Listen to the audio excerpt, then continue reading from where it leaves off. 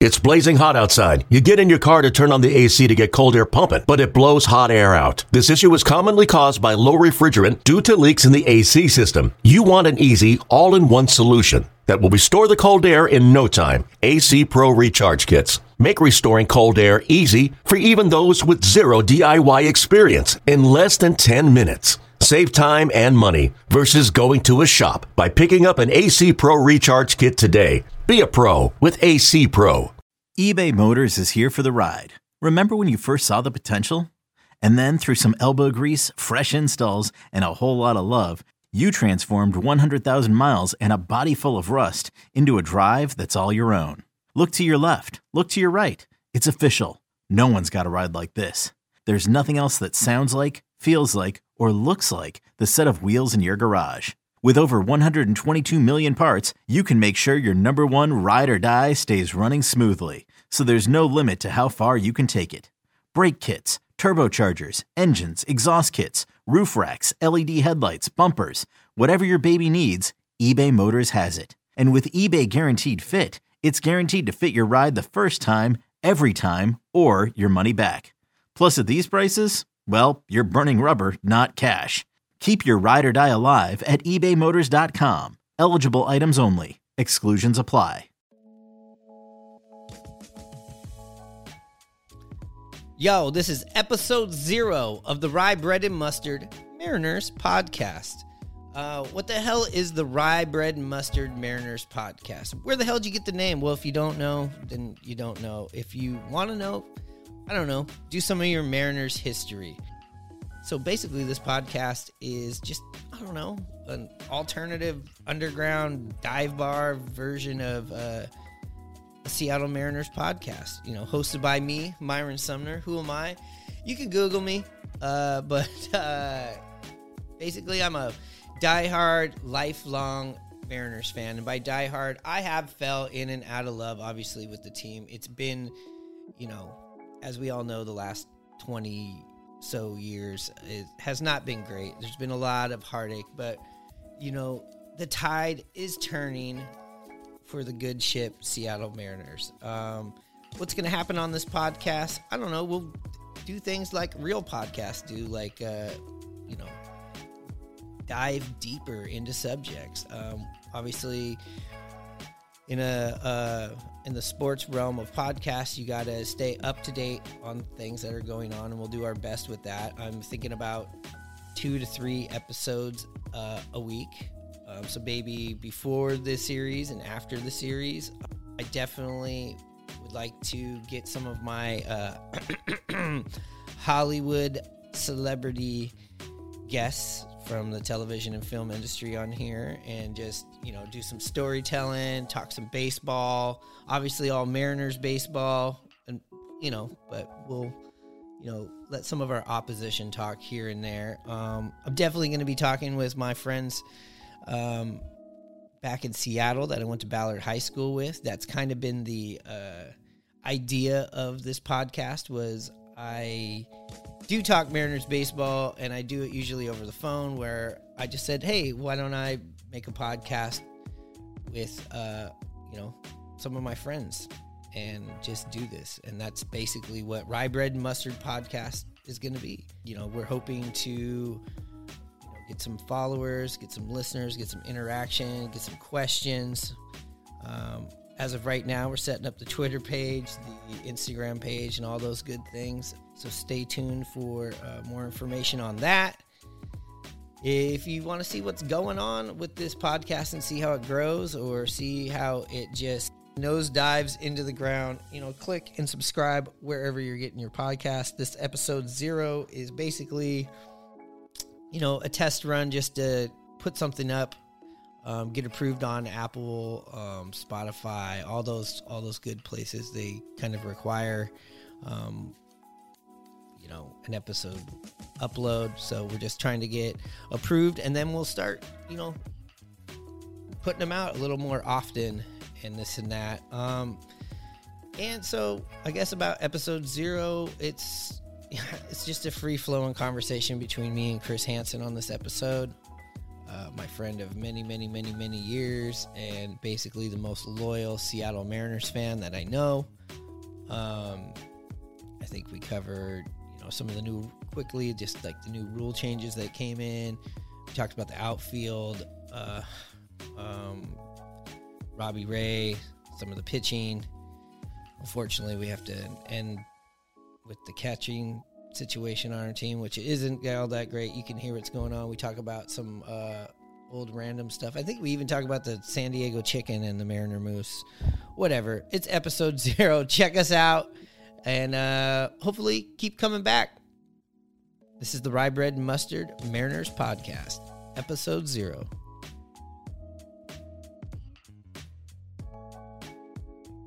I've been trying to do this episode for the last couple of months, but because of the lockout, I just didn't want to do it.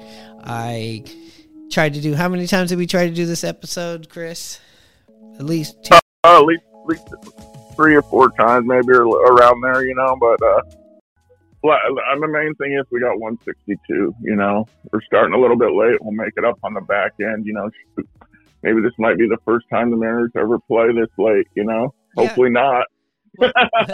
Well, you know what? There's a few double headers in there, and it sucks, and it really sucks. But luckily, this time the double headers are in Seattle. They're not in Detroit or Toronto or Cleveland or New York or Boston or anywhere from the Midwest to the Eastern Seaboard, which I don't know why they even schedule games there in April, because the weather is not good. I hear you. This might be the first ever doubleheader in our lifetime for the Mariners, at home. Yeah. They're also spread out throughout the year. They're not. We're not playing a doubleheader of 3 games and then having to, make them up on off days because this happened to be a division rivalry game. So the Mariners are very fortunate, and they were home games. So I think the other 2 series, if I believe, or 3 series that they come to Seattle, they play the doubleheaders in Seattle. Yeah. And I believe they're going to be, this is the last year, they're going to be 7-inning doubleheaders. You know that for a fact? I think I heard something like that. Well, no, the doubleheaders are still 9 innings. They have now decided, even though this wasn't the CBA, they start extra inning games with a runner on second base, which I absolutely fucking hate. Yeah. I know. I hear you. You're a baseball purist. I get it. I'm not a purist. There's certain rules that I think you shouldn't change. I'm all for the DH in the National League. Yeah, it takes the, a little bit out of the manager's hand. I'm okay with that. What I'm not okay with is battling back or holding a team off to make extra innings to pitch one pitch in a CNI single or a bloop hit or a check swing that pops over the infield's head and drops in between the left fielder and the shortstop, ends a game. Well, let me play devil's advocate. It can tax your bullpen. Last year Seattle's bullpen was one of their stronger suits. It's up for debate this year. It's pretty hard to have 2 back-to-back big-time years from your bullpen, especially with guys that aren't as big a name. But, what if the game goes long innings? Does that not worry you about the pitching situation? And the next day, we aren't very deep. But, I see where you're coming from, though. Yeah, the Ghost Runner of the Seattle Mariners, to be fair, were very successful with it. I do think it helps a team that isn't a strong percentagely hitting team like the Mariners were. I was personally at like 2 or 3 of those walk-offs last year. So, I am kind of going against what formula worked for the Mariners. Now, on the other hand, though, I do like the moving the one runner over, a guy walking on the first base to lead off the inning means so much, where you can bunt. Is this guy stealing? I think it eliminates maybe one of the more exciting plays in the game. And that's the stolen base late in the game, or the sacrifice lay down with the runners. in motion, the infield, in a defensive shift to where they think the ball is being played. I think that's definitely now with the DH in the NL and the ghost runner on second base. I mean, the manager is starting to become less and less important in these situations, I feel like. Yeah, you're right. I mean, a lot of the strategy goes out that way. I mean, there's still a little strategy. Do you bunt the guy over from second to third right away? I mean, bunting's not really much in the game anyway, but hopefully, that strategy and stuff comes back in the game because, I mean, that's what makes baseball special, No, it does. It does. I'm ready to rock. It's going to be fun. I am ready to rock. And it seems like our team this year's 2022 Mariners, for the most part, barring a big, huge, blockbuster, unforeseen trade, which can happen in professional sports, but I doubt that's going to happen before opening day. You might see some small additions. I think right now this is the team, going off of what Jerry DiPoto, the general manager, says, going off of what our pundits on your KJR station that you like and my 710 now, 710 Sports, no longer 710 ESPN, are reporting. This is probably the team. This is probably what you're going to see. The guys that are there in camp on the team right now is going to make up 28 player roster to start. Yeah, and to be honest with you, I mean, I know we'll get into it a little later. There's some big decisions to be made, as far as how many guys we're going to carry in the pen, how many position players, and I already see a couple guys that might surprise you that might need to start off in the minors, when we go through the roster here later. I'm excited. Jerry made some big moves in the offseason and lots to talk about in Mariner baseball, especially after ending last year the way we did. Yeah, and you and I were both at game 162. If you need clarification or confirmation, I should say, go pull up game 162, Mariners, Angels, and you can see our faces. We are in the bullpen stuffing ourselves with Ballard pizza and drinking Mac and Jacks. Out in the bullpen, I was so enthused and just inspired by the Mariners, run there at the end of the season, that on game 161, I was watching down here in Los Angeles, California, after that back and forth game they won against the Angels to put themselves in a position to possibly go to the postseason for the first time in, my legal drinking age. I got on the first airplane I could that morning, and I got up to Seattle and met you down at T-Mobile. Yeah, man. I mean, it was exciting going into that last weekend. It was cool to be back down there, on Occidental Avenue, having some beers, feeling the vibe, I don't remember too much about that day. I remember mainly the feelings. I was on a limited amount of sleep, and let's be honest, after the first inning there, we were doing like some kind of like funeral drinking, the rest of the way. Yeah, you bring up when we were on Root Sports. I was the same way. We were kicking it hard, excited, and but I feel like that was around the third inning, and when we got caught on camera there, and I think Casey Stavler was warming up at the time. In the third, that was a rough game.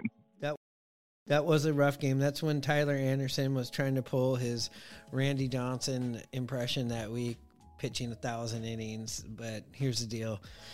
Tyler Anderson is no Randy Johnson, and he's no longer a Mariner, so fuck him. I don't want to talk about him. Look, Hannah, I'm setting a tone right now. Get ready to play hardball in the Kingdome. Take me to the ball game. I want to see the Ants. The Mariners are playing hardball. Did it again and again and again. Did it again. Princess Tours, the vacation company, brings you the best show in baseball when the San Diego Chicken plays hardball with the Seattle Mariners and the Baltimore Orioles tonight in the Kingdome. What the fuck ever happened to the San Diego Chicken, Chris? Does No. Does he still exist, or is it just? Is he I would imagine so, but maybe not. You hear nothing about him. But man, when I was young, I always wanted to go to that game so bad. The San Diego Chicken, I don't think he had anything to do with the Padres, did he? He was just the chicken? Because it was like a big night. Remember at the Kingdome? It was like a big night. It was like Elvira coming, or whoever was big back then. I mean, it was... Yeah, because we didn't have the Moose at that time, did we? No, we did not have the Mariner Moose. I don't believe we had the Mariner Moose until 1989, I believe. The Mariner Moose... I mean, where does the Mariner Moose stack up against the San Diego Chicken? Oh, I mean, he's not in the same category, but I still got much props for him. You know, being a Seattle guy and the homer that I am. I know you always loved it. While the Mariners, you're right. Where the Mariners Moose was the Mariners' first time full-time mascot. The team had previously held a mascot competition in 1979, actually, in response to the popularity of the San Diego Chicken. So there was a mascot selected to be the Mariners, and the winner of that competition was called Spacey the Needle, which was a man that wore a hat resembling the top of the Space Needle while on stilts, and a man in a man in a diaper took second place. So, we were real creative back in that time, weren't we? Yeah. Now, the San Diego Chicken itself was a temporary Mariners mascot for 6 straight games before the All-Star game. And his actions in one game prompted future Mariners manager Lou Piniella, then a New York Yankees player, to throw his glove at him. Oh, wow, that's awesome. Yes. So, in 1990, a contest for children 14 and under was held to select the mascot for the team, then under the new owner, Jeff Smulyan. I know that story, yep. And if you don't know who Jeff Smulyan is, he bought the Mariners and also tried to sell off the Mariners to... and move them. To Tampa, Florida, correct? Correct. So, out of 2,500 entries received, the club chose the Mariner Moose. It was actually submitted by somebody named Amon Spiller of Bellingham, Washington, then a 5th grader at Central Elementary School in nearby Ferndale. And he got rewarded with $1,000. So what I would love to do sometime is look up this guy and try to get him on here and see what he's thought about the Moose. Because, I mean, basically, this is, his orphaned mascot, right? Yeah, that's cool. That would be really cool just to catch up with him. I mean, what was that, 22 years ago now? Yeah, 32 years ago. Or 30, excuse me. Yeah, sorry. I went to Ballard High School, so, Seattle Public School education wasn't my forte. Yeah. What's one of your favorite Mariner Moose moments? Oh, I mean, there's a couple of them, but the one where he was involved with Coco Crisp and he was riding his quad up the left field line in front of the third base dugout when Boston was in town, and Coco was, yeah, exactly. And Coco was running out to left field, and there was a collision, and luckily Coco didn't get seriously hurt, but that's just typical crazy Mariner Moose stuff, you know. Wasn't there? Didn't he break his ankle in the playoffs or something? Or yeah, that was back in the Kingdome when he was the same situation with a quad, but he was not driving the quad.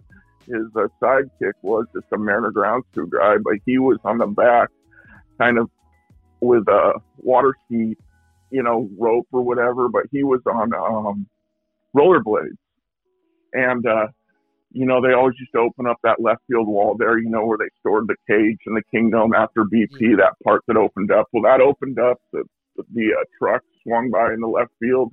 He let go of the rope and was supposed to just gingerly wheel into there, but he slipped on the warning track. He didn't know his steps, how far he was away from the wall, like Junior did, obviously, and he went down and hurt his ankle. I think he tore something. Already thinking about warm weather, golf under sunny skies, and springtime baseball? Then now's the time to think about a Seattle Mariners spring training tour. Spend 3, 5, or 7 nights in sunny Arizona and enjoy benefits only available with official Mariners spring training tours, including dinner and chalk talk with manager Lou Piniella. Book your tour now with a no-risk guarantee. Call 1-800-8-WARM-UP for spring training with the Seattle Mariners. Call now. I don't know. There's something about that sounds like a scam. Lou Piniella still coaching the team. I don't know. That doesn't seem like an updated ad. Anyways, let's transition here. Let's talk about the team. Let's pretend we're analysts now. What are you liking, Chris? What are you seeing that you really like here in this start of the 22 season down in spring training? So the one thing I do like about the Mariners this year is our starting pitching. I think it's above average. I haven't checked out the rest of the West starting fives, but our starting five I think is good. I got to see Gilbert pitch on the highlights today. He looks good. I was just reading that because of the lockout, he wasn't able to talk to the Mariners brass, but he knew he wanted to improve on his off-speed pitches that really were his weakness last year, locating them, throwing them consistently. But he reached out to Jacob deGrom, I was reading, and he showed him some different grips. And I noticed it, seeing it today. His off-speed stuff looks good, And, getting the Cy Young Award winner in here, hopefully another good solid year from Flexen. Marco coming through and doing what Marco does. And then, the number 5 spots, up for competition, but everything I've read and the stuff I've seen, I'm impressed with Matty Brass, the young kid that we got in the trade from San Diego. So, plus we have all those other arms down in the farm. So, we could go get somebody, but I'd like to see at least the first month, see what we can do with those young kids possibly. What's your thoughts? I think we are going to have a good, strong 5, whether it's Brash, whether we bring in a veteran. I just hope we have to play Brash, not because we need him to come up and pitch. Like last year, we needed Logan to come up and pitch. Well, there was other people that we brought up that we needed to pitch that didn't work out. Okay, we handed over the 5 slot or the 6 slot to, Justin Dunn, Sheffield, and some other rotational pitchers that came in. I mean, I think Service went through like a historic amount of starting pitchers last year. And right now, we're not in that boat anymore. Thank God. That boat had a hole in it, a huge fucking gaping hole in it that was plugged up every time with bubble gum. And it was painful. Sorry to cut you off real quick, but it was so painful watching that, having these openers to come out. It was the so-called opener for the game, and just knowing that we're down 3-0 in a few innings. It was hard. It was terrible, but Jerry, got somebody late in the year, but it was little too late, Yes, and speaking of, Robbie Ray, I think right before we signed him and we had the MLB lockout from the Players Union, I think a lot of the, allure or shine of how big of a signing this is went away, because I think our focus got shifted on like what do we need for the lineup. Are we going to get Chris Bryant? Are we going to get Trevor Story? Or is Correa going to show up here? And a lot of these big storylines didn't really unfold. Yes, the Winker trade I think is a great trade. We'll get into that a little bit later, but just going back to the Ray, I think we have forgotten what we've gotten, but not everybody feels like that. In fact, there is a columnist or a blogger or some sort of sports writer. He's far more accomplished than me in sports. But his name is Brandon Scott. You can look him up on Twitter. Shout out to Brandon Scott for bringing this up. But he believes in his top 10 of busts of potential free agency busts. He has a top 10, and coming in at number uno, the biggest potential of a bust, he has Robbie Ray. Because he says before the 2021 season, Ray has decidedly unremarkably been walking batters at a high rate and mostly considered to be a salary dump when he was traded from the D-backs to Toronto in 2020. All of a sudden, he's the AL strikeout and ERA leader, which, he drastically had a lower walking rate at 6.7 last year compared to the 11 he had the rest of the year. So it really was about the walks. So this guy still questions the Mariners of paying $115 million over 5 years for what might have been largely an abnormality. Where, okay, I get it if you just want to go on what it is, but here's the thing about pitchers, especially at the age that he is, he has figured it out. And you want to know what the big difference that he's pointed out, and I agree with him, there was a lot less walks last year. So I feel like cutting down on the walks is something that a pitcher can figure out quite easily. A pitcher saying, hey, I got to pick up some speed on my fastball or, some more inches on my curveball, that's a whole nother thing. But just not walking people, I don't feel like that is such a huge, drastic, unbelievable change that you don't see continuing.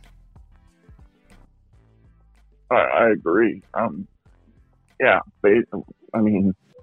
Putting guys on, how many times have we seen that even in late innings with the bullpen, putting the guy on and they come around the score? I mean, you can't have walks. You're right. And something I heard too was that the pitching coach he worked with in Toronto, they so-called figured something out together. So, hopefully that continues here and, benefits the Mariners. So, yeah. Honest feeling right now, you're down to your last $50.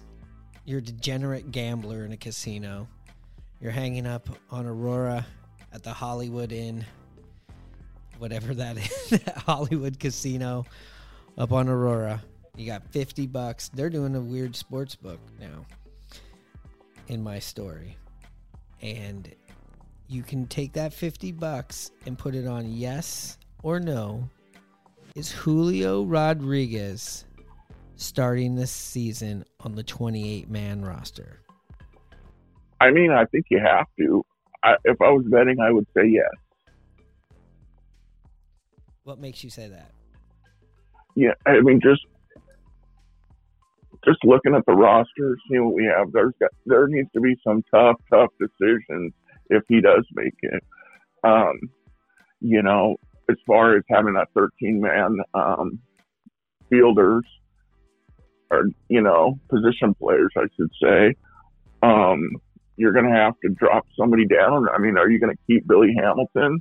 If you keep him and Julio, you're going to have to probably send down Big Dumper, and play, because he'll play every day, and you're going to have to go with Murphy and Torrens as your backup, in my opinion. Yeah, there is just a lot of, guys out there that you can't really throw three guys out there and say defensively you feel super great about that out there. Yeah, and he has options too, And I think that's where Billy Hamilton kind of when I saw the signing, I was like, I think I texted you back when you told me about it, or maybe it was my cousin. I said, it doesn't move the needle for me at all.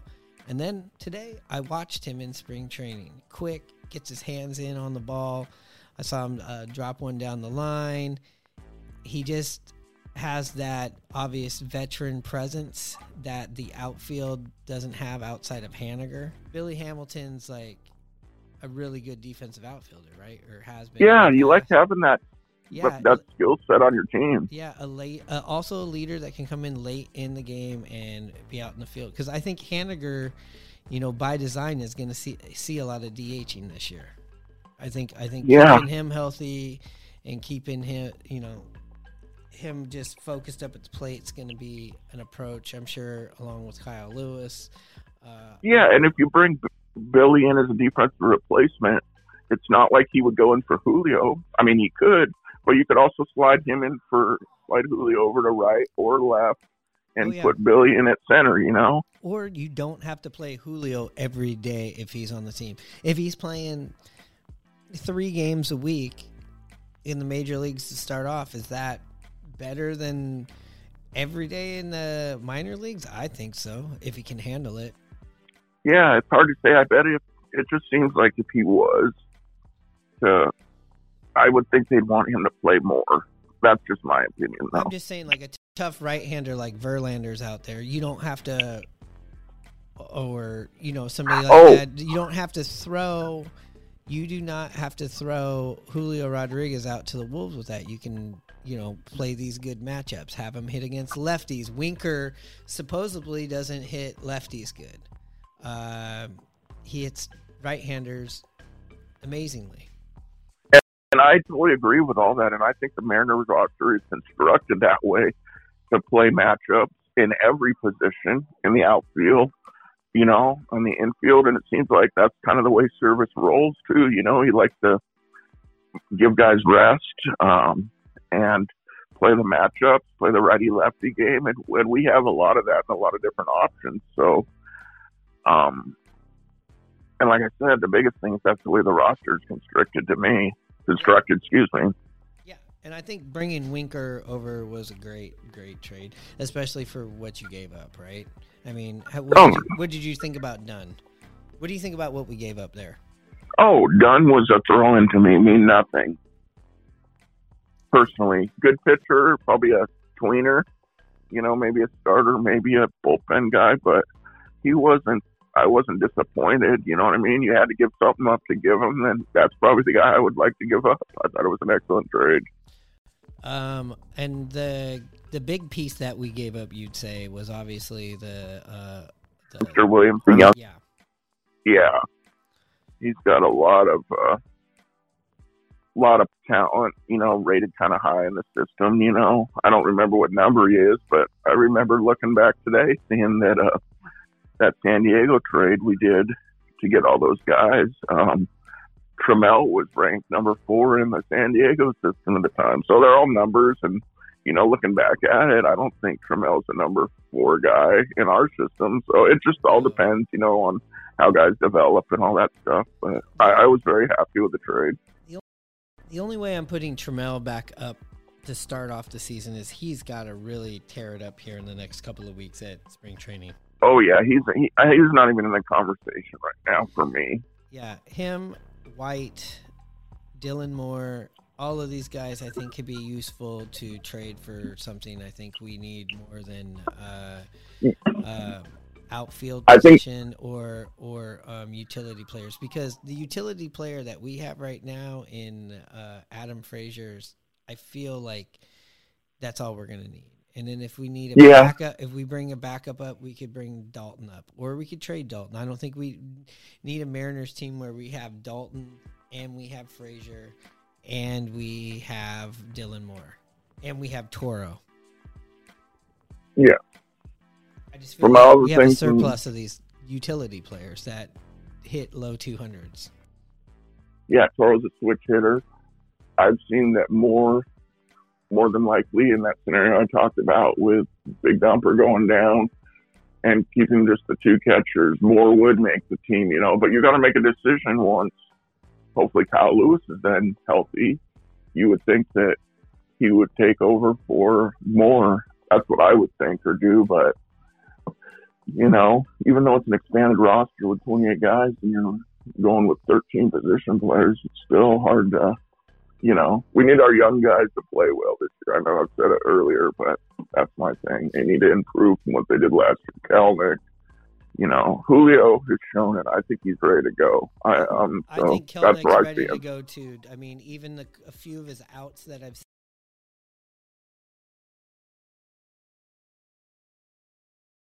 Hitless streak, all this and that, and the guy also I think is just done from what you're reading and hearing, from great journalists like Shannon Dreyer and all these insiders that travel and they're around the Mariners and they're good sources, is that he mentally had to get through it too last year. Like, he never ever had not had success at any level, and he's obviously a fiery player. He's kind of a throwback in that way, in September, after he went down to the minor leagues and came back, he showed me a lot, and he obviously adjusted and fixed a lot of shit down in the minor leagues. Yeah, I mean, me, I was number one fan of the JK fan club. I was ride or die with him, even though he was 0 for 42 last year. I would try to stick up for him. I had tunnel vision on because I am that high on him. But you're right. I'm just hoping he improves. I'm seeing late 20 home runs, maybe get into the 30s and hit 250 to 270. That's what I'm thinking he could be this year. Yeah. And you don't have a Jared Kelnick in September. You don't have me flying up to Seattle and me and you shoving our fucking fat faces on Root Sports, okay? He carried the team through September offensively. Yeah, and he's that type of guy, like you said. He's got that moxie. He wants to be in those situations. He's holding up the believe sign. He wants to be kind of the center of attention type guy. He kind of feeds off of it, and it helped him, sometimes going through those struggles early might have helped him, Yeah. And I'm just really excited to see what he can do this year offensively. Defensively, he's not really a center fielder. They'll put him out there. He'll probably play it, but that's probably not his best position. And but if the bat plays, you'll play anywhere. You know what I'm saying? Yeah, and that's what would be great, to get Kyle Lewis somehow back to just what we expected from Kyle Lewis, because he could go get that ball. I totally agree. I've heard more, insiders and sports radio guys and everybody just keep coming back to, he can't play every day out there. If he does, that makes our team so much better and stronger and gives me more confidence in our team. If we can get a good, not even 100% Kyle Lewis, like an 80 or 90, the guy that he can pick it out there. So I'm with you. It would be a huge bonus if he can come back and play center field. Yeah. And, of course, the position that we both have just been like, with the Mariners, but it's also, I don't know, like you said, there's really nothing you can do, but it's our behind the plate has just not been a high point. And, in fact, I feel like the organization was a little bit wrong on not being more patient with Mike Zunino. Because, Raleigh, yes, is an up-and-coming catcher, switch hitters, got some power. He's, I guess, plus defensively, I haven't seen it. I haven't seen a play that makes it. Tom Murphy, he's a backup catcher. That's what he is. Torrens, showing that he can hit, but he's not going to be the catcher that you want behind the plate. Could he possibly, somehow turn into our everyday DH? Well, there's got to be more of a sample size to say that. But the reports are that if he wants to be on this team and he wants to be a part of the everyday thing, the Mariner machine, he's got to be a catcher. Yeah, I agree. Proved that he could hit last year. He was clutch, Obviously, he looked lackadaisical and fundamentally not there yet behind the plate to me. And then Tom Murphy, he's he's solid. He's okay. I mean, I rag on him. I shouldn't say he's solid, but I'm hoping from him that he improves, on his defense somewhat to what he had a couple years ago. And most importantly, his bat 2 years ago, he was a really solid player for us, had an off year last year. But, catcher is one of those that, coming down the stretch, if we're in it, maybe there's a deal Jerry can swing, Yeah, I just want a catcher, Chris. I just want a catcher because they can't run into you at home plate anymore, correct? Am I right? Yes, we know this. Yeah. You cannot do this unless you're completely covering the plate, right? Like unless you're just blocking it, but the player's got to go now. I don't know. We got to look at the rule book. Anyways, there's no more Pete Rose, fucking Roy Fossey moments anymore, okay? No. So how come, Chris, last year, I bet you I can count on less than two hands. I'm with you. I got one hand. Maybe my number is 7. 7. So 2 times that. An assist from a fielder, mainly a cutoff man or an outfielder. The ball had come to the plate on a dime. We're talking Jay Buhner, Candy Hop. Before the player's even on the catcher, he's still around in third. He's out. Yeah, it's not a bang play, and there was drops. I know what you're trying to say. Sorry. Candy Hop, right? Just a Candy Hop. If you don't know what a baseball Candy Hop is, go watch some AstroTurf games from the Kingdome, from the Astrodome, from the Metrodome. A Candy Hop is just like a bounce that just the ball just comes right to your chest. You ever been thrown a ball that's been bounced to you, whether it's a basketball, a baseball, a wall ball? Just a easy chest pass in basketball, right? It's a nice pass in the flats in football. It's something that should be caught and applied and tagged. And for some reason last year, I don't know if they weren't breaking their gloves in enough. I don't know if they just kept trampolines inside the webs of their gloves, but the ball was bouncing out and the tag was not happening at any time. Because the catcher didn't even have it in his glove. That was the most frustrating part. The throw had always beaten the player. It seemed like you said, it was a Candy Hop. He went to reach and throw the tag down, and the ball would not be in his glove. It was so frustrating. Kills me. That's just what I mean. Zunino was just an ace behind the plate, and it turns out having a bunch of power numbers and having a shitty batting average just turned out to be like the norm in the league. But when they traded him to Tampa Bay, that wasn't the norm. That was not the norm. That was this isn't working. And I don't think Zunino was one of DePoto's guys. So I think that was a big part of this, right? And it seems like Jerry was looking to wheel and deal for sure. Yeah, Jerry is a dealer.